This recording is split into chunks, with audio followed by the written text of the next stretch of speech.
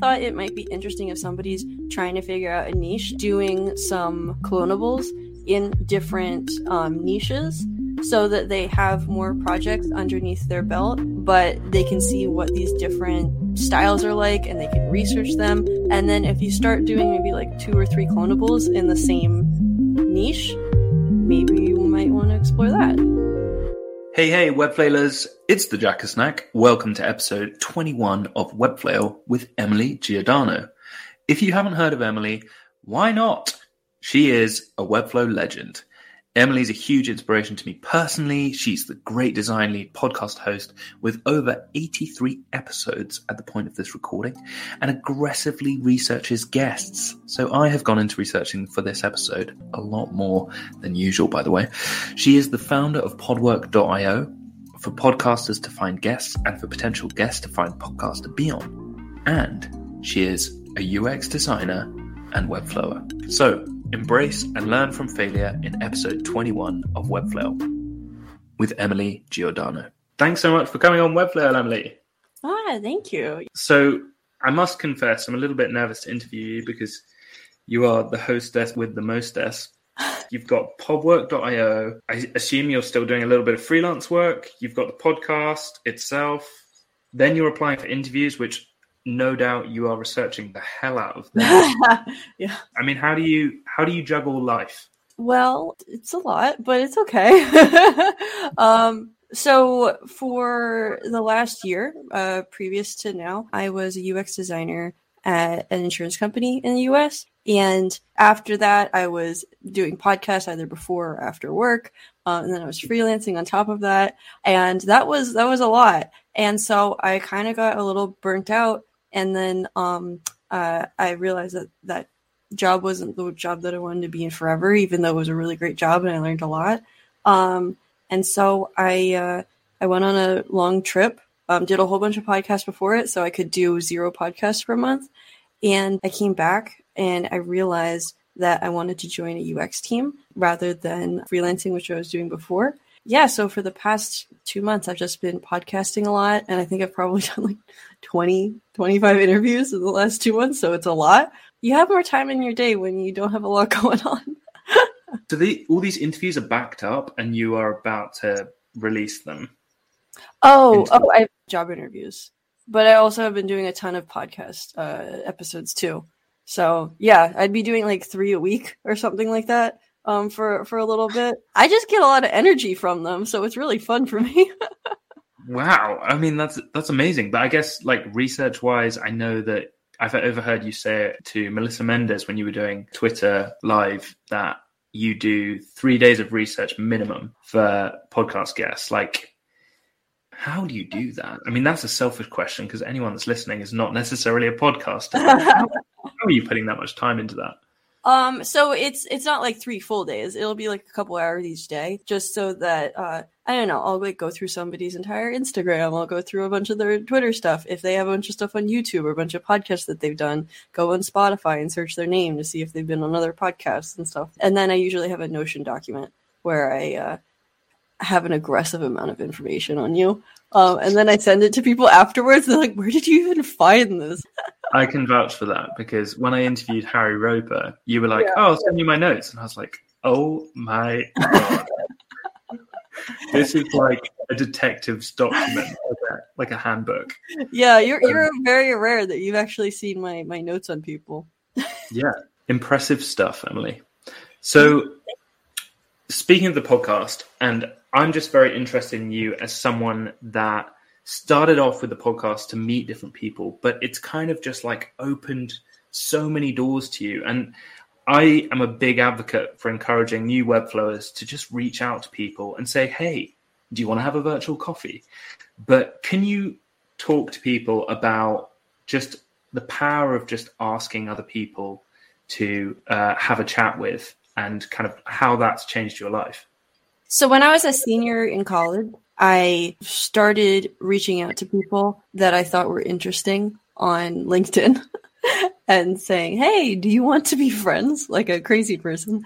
And then they said yes, which was very nice. And I started having conversations with people on the phone. At that point, I had decided that I wanted to be a freelancer, and I was freelancing and doing a whole bunch of projects and stuff. Not a whole bunch, but enough to get by when you're 22.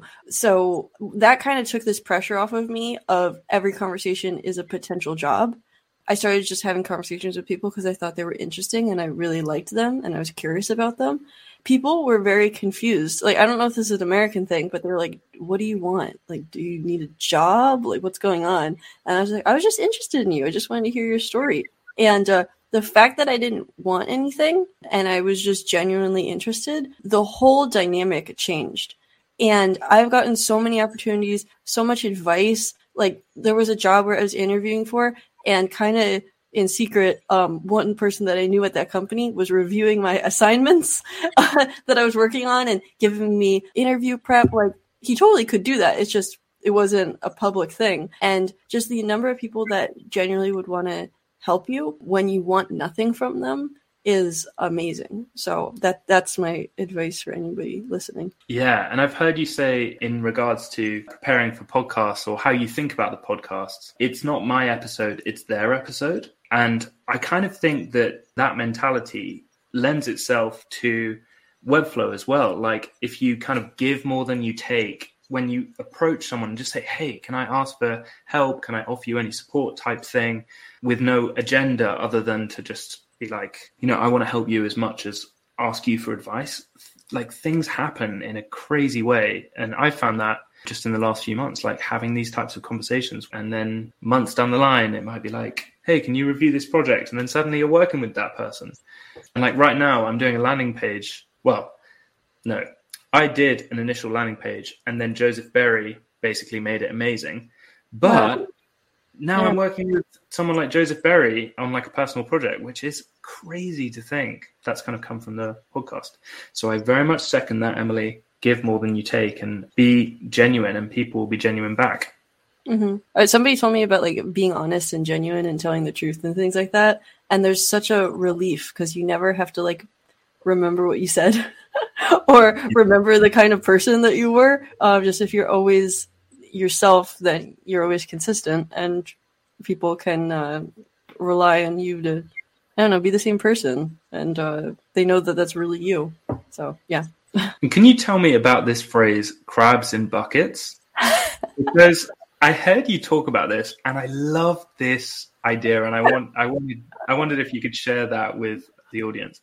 Yeah, I don't know if this is an American phrase or I have never heard it, but I love it. Crabs in a bucket? Yeah. Crabs in a bucket, yeah. So there's a phenomenon that if you have a bunch of crabs in a bucket, and one tries to climb out, the other crabs will pull it back down into the bucket. I have not tested this. I am not a scientist. I just know that it's a phrase, but it really means more about like life and people. Like if you and a bunch of other friends are at a certain level and then one of your friends ascends to a higher level, you might try to put them down or bring them down or be jealous of them. Meanwhile, if they get out of the bucket, maybe you might be the person to ascend to that next level, and trying to keep everybody at the same level and putting them down is only going to keep you guys all in the same bucket. So that's the story. So essentially, help everyone else and try and like offer support to people who are ascending, and you might also kind of ascend. Is that kind of the alternate reality that could happen? That's Great. The people version. That's the people version. Yeah. Yeah. Luckily, we're not crabs. So let's get into your failures then. Tell me about failure number 1, wanting to be a graphic designer and realizing that wasn't what you were most passionate about.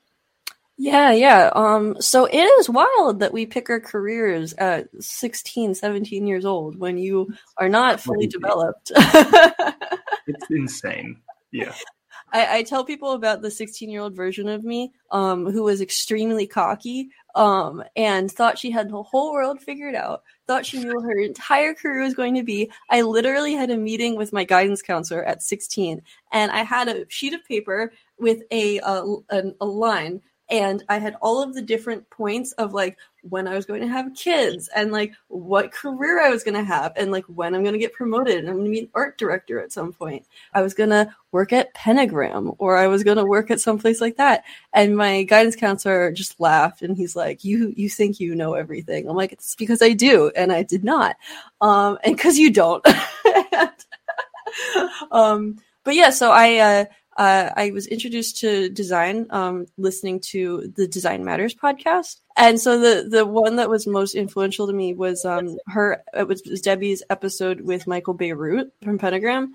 And I learned that there's this thing called design. And I started taking all of these digital art classes and I went to college for graphic design.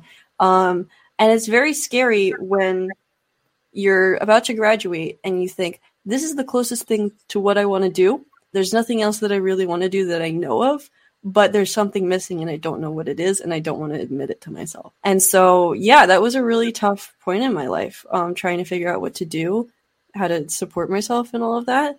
And then after taking a web design class in my senior year of college, I was like blown away and I thought, this is a thing that's been missing. And then from then on, I've just been figuring it out. Yeah, it's quite scary when you think that, okay, this is what success looks like for me. And then you finally get there and then realize it's not all that. And you're like, oh no, this is what I've been working towards. And this is not it. Like, and then to kind of go again. So I think that's a really important lesson to learn kind of so young in your career. Because I don't think, some people who get to like midlife crisis stage, working up to whatever their like dream salary is or dream job, and then realizing, oh wait, this isn't it. Yeah. Do you think you're quite lucky from that perspective to like realize that so young? I mean, I'm glad that I had my quarter life crisis at 23. It was, I laugh about it now and I'm like, oh, it's good for the plot. Good for the plot of my life. Character development. But yeah, I'm very grateful for it. And I'm very grateful that I had people around me that were willing to like support me emotionally and tell me, Emily, everything's going to be okay. This is not the end of the world. It's still in the design world. I don't know why you're freaking out about this. But yeah, that's what I thought. I'm intrigued why you thought that at 16, you talk about this arrogant girl who knew exactly what she was going to do. Why do you think that you've changed as much as you have? Because I'm looking at you now and I cannot even imagine that girl. So I don't know if it's just the high school that I grew up in, but it was very much, if you didn't have these prerequisites at this time, then you couldn't get into these classes in high school, and then you weren't on the correct track. And will colleges like you if you didn't accept this? And it was very much a lot of pressure on like a 15, 16-year-old kid to know what they want to do and also be taking classes towards that career goal. Yeah, there's so much pressure on kids to know what they want to do way too young. So I think I just picked something and then thought, okay, well, this is what I picked. Now I can feel confident. Now I can relax. I kind of think the same is true for niching. With Webflow, there's a lot of advice about you should niche. And I understand where that's coming from because, the narrower your focus of people, the more you can kind of target them with copy and marketing and whatever. But it's really hard to niche unless you know yourself well enough, in my opinion. Like, it's hard to know, which clients you enjoy working with, what jobs you really like, because that suggests that you know yourself quite well and suggests that you have the life experience to pick that niche. So what kind of advice would you give someone else like starting out in terms of picking a road and like following that direction with Webflow or just more generally with careers maybe? This was an idea that I had. I don't know if it would ever work out in reality, but I thought it might be interesting if somebody's trying to figure out a niche and they have free time to do personal projects, doing some templates or clonables in different niches so that they have more projects underneath their belt, which doesn't have all of the pressure of having a client and presenting it, but they can see what these different styles are like and they can research them and kind of just do a little bit of taste testing. And then if you start doing maybe like 2 or 3 clonables in the same niche, maybe you might want to explore that. So that's just something I had been thinking about for a bit as an answer to that. Like a couple months ago, I was thinking about that. Yeah. And that's how you've kind of approached stuff, isn't it? Because I remember we were on a call and you had this kind of country house, like wireframe design, which you showed to us. And yeah. it's so interesting that you have done that just because you wanted to do that and just to explore that style and, make a Figma design that you maybe haven't had the opportunity to make before. So I think that's really, really good advice. Is there any other like different industries that you've explored using that same method? Oh, yeah, I remember I did a country club clonable that I didn't end up developing, but I have all of these Figma designs for it. Oh, I remember I did another one. I did an architecture one. And yeah, it's really interesting. And something that I like doing is when I was doing that is I would interview people in that field and ask them all of these copywriting questions that would inform the text that would go on the site. And then at the end, you get to send all of your finished clonable to those people. And then you have an impression of, hey, I know how to do this kind of project. If you know anybody in your industry that needs a site, text me and you can give them this example of what a website from me could look like. So I think this is a very good scheme if anybody's ever thinking about it. That is genius. So what you did is you were like, okay, I'm intrigued about the architecture industry. Mm-hmm. I want to make a website, but I actually don't really know how to write the copy. It would be great if I had some kind of, references of different architecture firm, insights. So you literally just contacted people, on LinkedIn from agencies that you liked the look of, and then you just said, hey, how would I make a website if you wanted a website type thing? Yeah, it was pretty easy for me because I had worked in an architecture firm before. And so I knew a bunch of people from when I was interning at like 20, 21. And I reached out to them. They'd all worked at different firms now. And so I said, hey, can we hang out for an hour? And they're like, yeah, sure, Emily, I haven't seen you in years. And so I just asked them a bunch of questions. And it was great because they all worked at different firms. So I could blend it into one hypothetical client, blend all their answers together. That is a genius method. I've not heard of that. That's so interesting. Do you have any other kind of gem tips for people who are maybe thinking about how to get their first clients? Because that sounds like a really good method as well. Yeah, I think, clonables are a really good way to show people what a site looks like. They just want to see what your skills are. If there's no client, it's okay. And then reaching out to people and letting people know that you exist by interviewing them to learn about their industry. So it kind of shows people a little bit of proof, and you prove yourself before this person invests their time and money into you. So you're showing up for them before they choose you. Giving more before you take. I love that. God, you've got this approach to life, Emily, that I think is just it's so genuine, and it's great. Tell me about failure number 2. Okay. Having your first big project go poorly at the copywriting and project transfer stage. Yeah, so that was my very, very first Webflow project. And copywriting is just gold. Copywriting is king. I think that is probably the biggest issue that people go through is the content, because you can put the site together, you can design it, everything, but if there's no copy, there's no site. And so, yeah, you know exactly what I'm talking about. Yeah. And so, I didn't know anything about copy because it was my first freelancing project. And so I kept on bringing it up like, hey, we gotta get this sorted out. And then they just kept on pushing it to the side like, oh, we'll do that later. We don't have time right now. And so pretty much I had a fully built site and they just gave up on it because they didn't want to do the copy. And so I was like so sad. And then the other thing was while we were putting the copy together, they asked me to transfer the project to their account. And so I did. And then they refused to give me login credentials. And then they would ask me to do updates to the site, and I would literally make Loom videos explaining in plain English, super detailed, like, I cannot do this unless you give me login credentials. And then they just gave me client access, the client editor. And I said, I cannot do what you're asking me to do. And then they just like stopped talking to me. They paid me like pretty much the rest of what I had worked on at that point, and then never used the site. And I was so disappointed, but you live and learn. But it was a fail for sure. Wow. I mean, so many lessons from that, though. What do you think the biggest lesson was? Because there sounds like there were so many different parts to that. Content is king. You should be definitely, before you design anything, talk about content.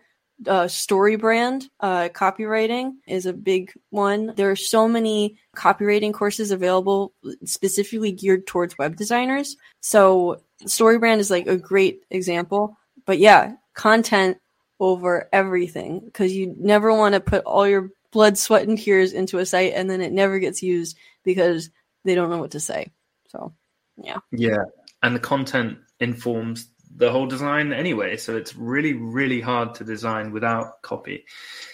If there anyone listening that is like, wait, I'm a web designer, they should be providing me copy, but they're not. So I'm having to just like put in lorem ipsum, but then the design's not right and whatever. At what point do you say, look, client, if you don't provide me the copy, we can't work together? Or kind of how would you approach getting the copy, and at what stage? At this point, I would probably, that'd be the first thing I would talk about. I'd be like, okay, so how does this work? Like, do you have a person that I'm collaborating with? Or am I doing this? If I'm doing this, then we're going to add this to like the invoice. Like, this is going to be an additional thing. I'm not designing and developing in a vacuum with no content direction and doing it for free. I really hope you say that to clients. Developing. So I mean, you have that, in the first discussion before any like proposal is sent. You just say, look, this is how I think it's best to operate. You have a copywriter, or you pay me, or you do it yourself. Those are the three options. You decide, but I'm relying on you to make that decision before we start the process. That's how you'd approach it, isn't it? Yeah, I think at this point, if I were to start a project with somebody and I got the feeling that they were like super wishy-washy on the content, I might not even take the project. I'd be like, you know what? This is not worth it emotionally. Yeah. Not doing this. Yeah. And I mean, also, I don't know if you've had this scenario, but I've had this where I'm like, are you going to pay for a copywriter? Do you want to do the copy? Should I do the copy? And if the client's like, I'll do the copy, I'm like, alarm bells. That just means that they just don't want to pay for a copywriter. But as we've said, copy is so fundamental to the success of a project or not. And what would you do if a client was like, I'll do it myself? And then during the project, okay, fine, you're going to do it yourself, fine. And then during the project, the client didn't provide copy. How would you handle that situation? I mean, I'm not perfect at this, but I think that there should be a point where, hey, we can't move forward with this, and I'm not going to do additional work on this until we sort out the copy. But the thing that is very overwhelming for people is they don't know what to do. They don't know what to write or anything. So from that StoryBrand course that I took, there was like a list of all of these questions to ask them. And the answers that you get, you can formulate into content.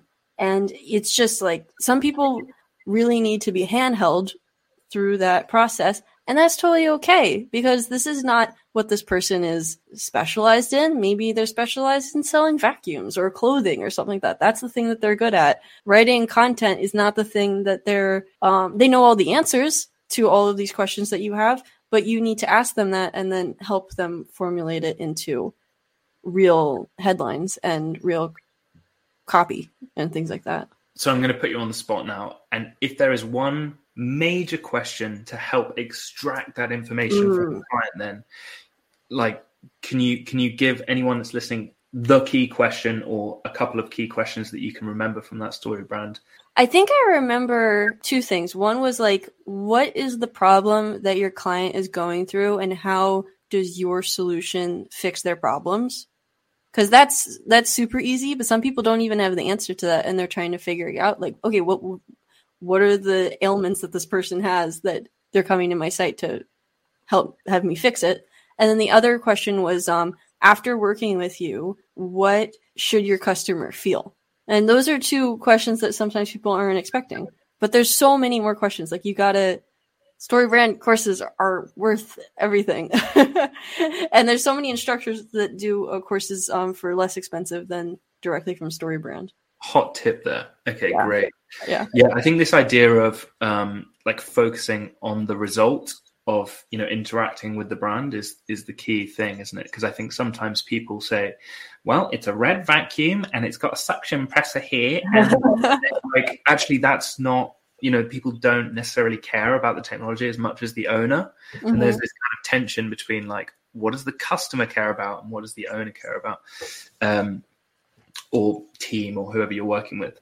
So yeah, completely agree. I need to look at StoryBrand. That's really interesting. Is that Donald Miller? Yeah. Okay. So I've read the book. I think it's called StoryBrand, and then he's got a course as well. Yep. Okay, awesome. I'll put those in the show notes if anyone's listening and is like, "What? I want to explore these further." Tell me about failure number 3 then. Leaving a job that wasn't right for you without having another job lined up. That is a crazy thing to do. Yeah, that is an interest. I've done it as well, and I wouldn't advise it. Talk to me about your experience. So back up for some context for people that aren't American. The situation that we have going on here is insurance is the most important thing in the entire world. Health insurance. Otherwise, you're going to go into massive debt if you ever need anything and you want to go to any hospital in the US because it's extremely expensive. And most health insurance, is connected through a job. And so if you don't have a job, you don't have insurance and you can't go to the doctor. So it's not a good thing. But so the situation is that you can be on your parents' health insurance until you're the age of 26. And so I was in a job and I was learning so much. It was a really great job. It was very secure. And I realized that I didn't want to do that job forever. And I was very nervous because I didn't know what else was out there for me. I was very scared, but I knew that I wasn't going to be happy if I was here forever. And I looked around and I was 23 and I thought, okay, I got 3 years to figure this out. And so I saved up as much as I could. I figured out how expensive my life was, what it would take to take a year off if needed, if I didn't get any freelancing projects or anything else. And so I was just saving as much as I could. I have a little Notion document of like my calculations on how much I needed for this gap year or 6 months or whatever. And so I left my job. I went to Europe for a month to think about my life, which sounds crazy, but I was staying with people that I knew, so it wasn't crazy expensive. I wasn't going like France and I don't know, Greece or whatever. And so I was thinking about my life, and I came back and did a lot of interviewing, and now I think I might be going into one of 2 jobs, and both I'm so excited about, and I'm so thankful that I took this risk because for so long I was thinking, oh my God, I'm so stupid. How could I have done that? How could I have left? Like, how this is such a rash, stupid decision. But it wasn't. So yeah, you can go into any part of that story that you want. I mean, there's so much to talk to you about here. And I think you did an episode, a solo episode, which I believe was episode 75. Yep. If anyone's listening, I definitely recommend listening to it after this. But you were very, very vulnerably talking about your life and kind of updating listeners about kind of where you were at. And as much as at the time when you were kind of talking about all of this stuff going on in your life in the podcast, it sounds like you've come out the other side of this far stronger and happier and healthier than you've maybe been for a few months. can you tell us a little bit more about like what was going on and kind of how you overcame that? Yeah. So if you want to listen to that episode, buckle up. I was a bit eerie listening to it. Actually, there's a lot going on in your life. Thanks. Yeah. So long story short, I was in a job that I didn't want to be in forever, and I was also in a relationship that I didn't want to be in forever.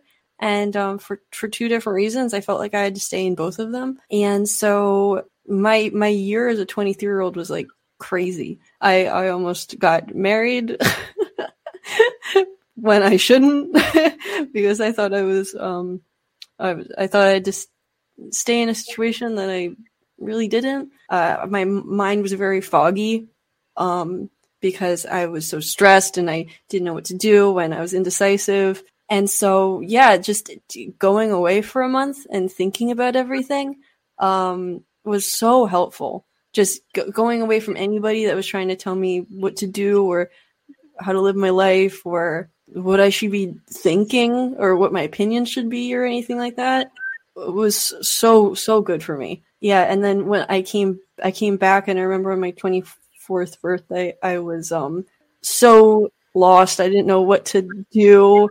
I was spending a weekend with my dad, and I just remember thinking, like, I have no idea what my life was going to be like in the next 3 months. And I was really anxious about it. And my dad said, this is part of being your age.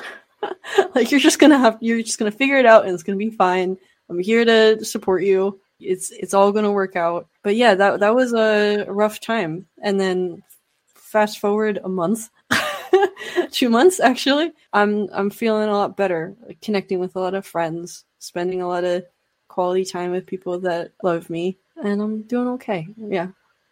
I'm so glad for you, and I'm sure anyone listening is feeling the same. It's I think your 20s are meant to be this time where it's like, woohoo, I'm in my 20s. But actually, being in your 20s is like, what is happening? Or at least that's my experience as well. So, yeah, I really resonate with that.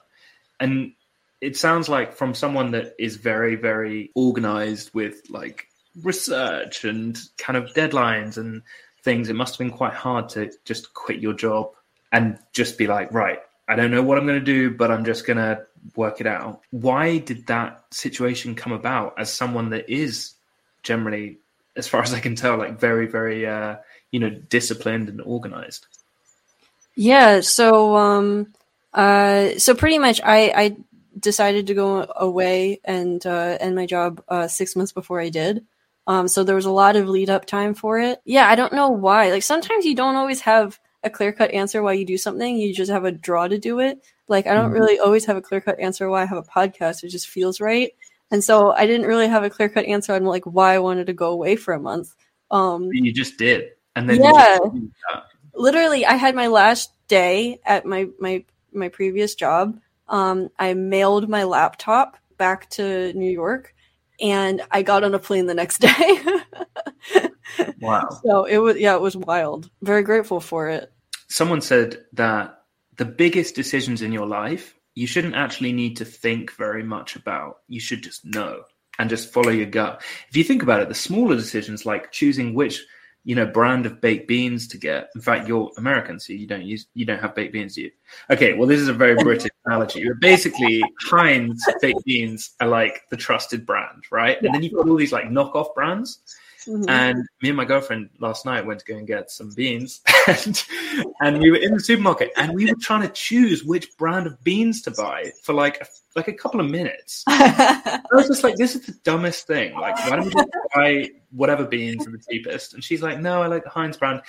What I'm trying to say is that sometimes I found that the biggest decisions in life you can choose like that because you just you already know what is right. And then the smaller things are actually kind of hard and kind of pernickety, and you've got to try and work out because they require more brain power.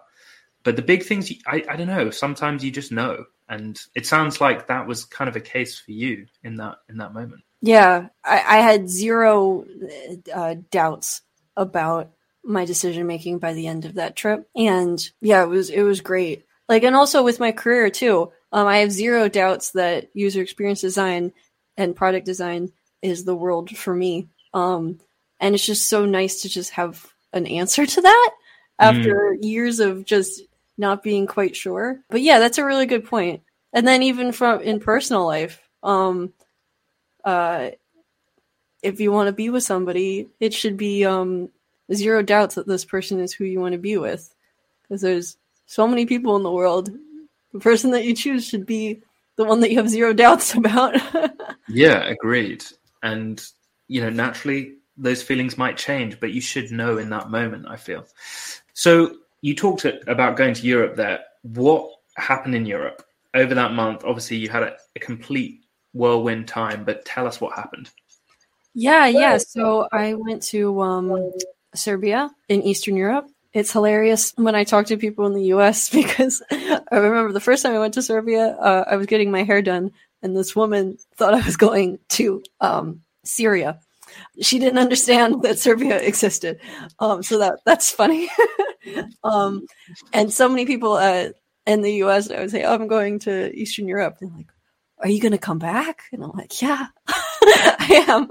But yeah, so I had a great time. I have a bunch of friends there, actually, so I was spending a lot of time with people my age. I was staying with a family, so it was like full immersion in that culture. The food was amazing. Everybody was so welcoming and so kind. Serbians have amazing hospitality. Eastern Europeans, like in general, the people that I've met and the people that I'm friends with are wonderful and so kind, and they just give me so much food, and that was great. And also while I was there for a week, I left Serbia and went to Palermo, Sicily, which is where my last name is from. A lot of the time that I spent there was by myself. I was like by the water by myself, or in that little courtyard by the Palermo Cathedral, and just thinking about my life, thinking about, okay, these decisions that I'm making, am I confident about them? What am I going to do? Like, where do I want to work? Am I happy? What are my interests? Am I friends with the people that I want to be friends with? Like, full quarter-life crisis evaluation.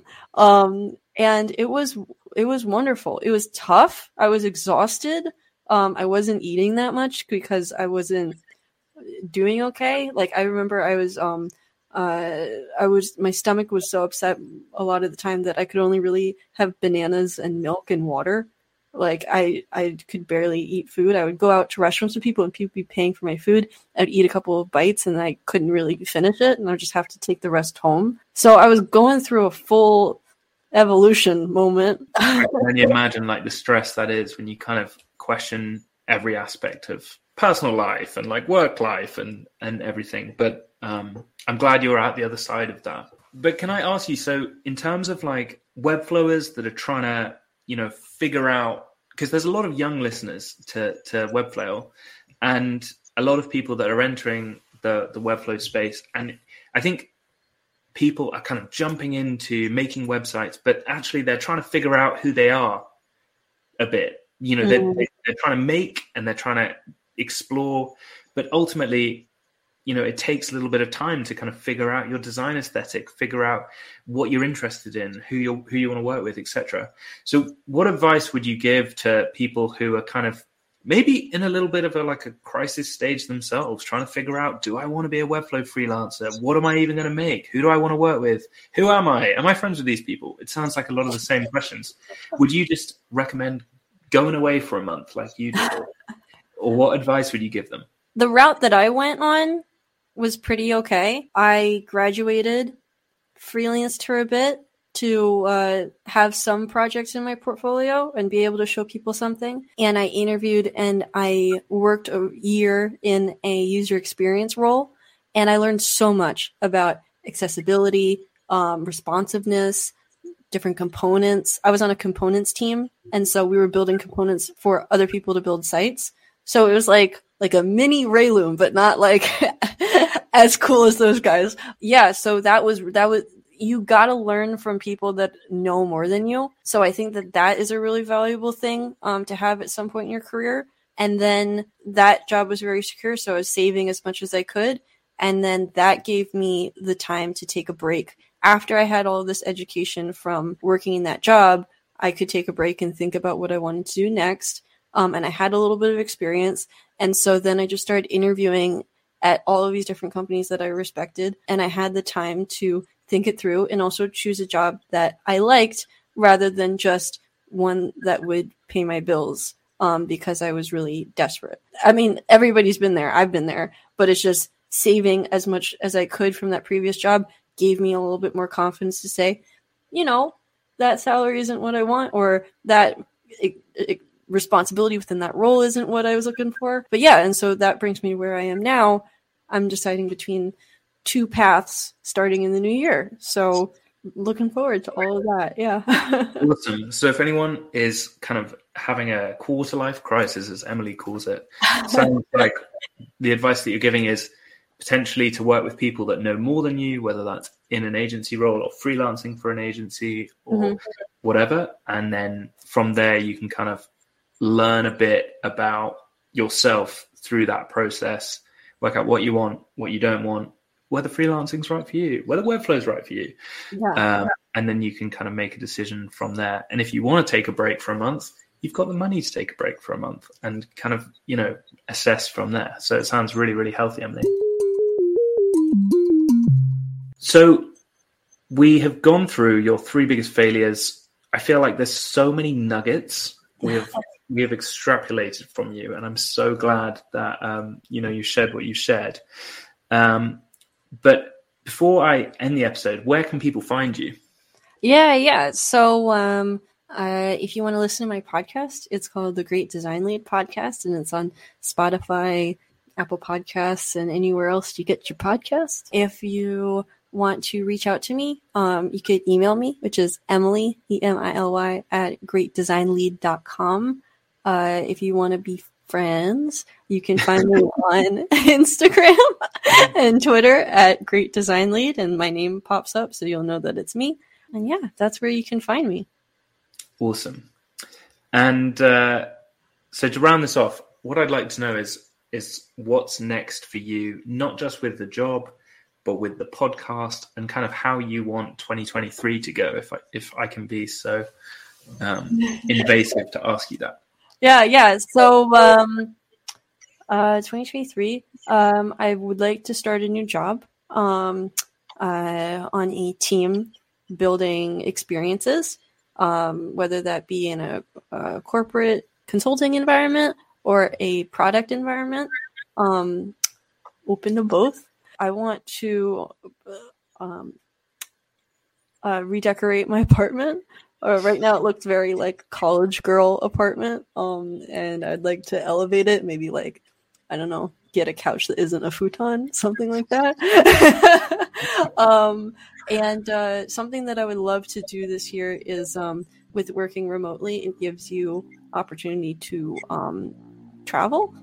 So I think it'd be great to, at some point this year, go on at least 1 month-long trip where I work on New York time, and then live somewhere else. So within, I think, most of Europe, that would be like a 2 p.m. to 11 p.m. workday. So I think that would be really interesting. And I have a very good friend that also works remotely and would be willing to do that with me. So if Lauren and I could do that, that would be great.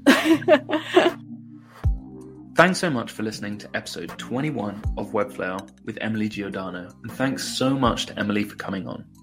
This interview was one of those that made me feel warm for hours afterwards. Emily is such a genuine person, and it's great to hear her thoughts on navigating a quarter-life crisis, in her words, giving more than taking, and copywriting. There were plenty of nuggets in here, but the part of the interview that really stood out for me is Emily's advice about how to choose a niche. Emily suggests making clonables for whatever industry you're interested in, which will mean you get to grips with the industry because you'll have to do research, and you can take it a step further and talk to people in that industry to get their hot take, see what their website needs are, and maybe even what features they particularly want that they don't currently have on their website. This will mean that not only you'll be able to make better clonables and see if you even like working with that industry, but you'll potentially have your first clients too. Kind of genius. Next week, we have an incredible episode with Mason Poe, founder of Edgar Allan Studio. We'll talk about stresses and strains of setting up an agency, hustle culture, and serving the Webflow community. This episode, I'm really excited to release this episode. I promise it's a banger. Excited to share this one next week. Until then, Webflailers,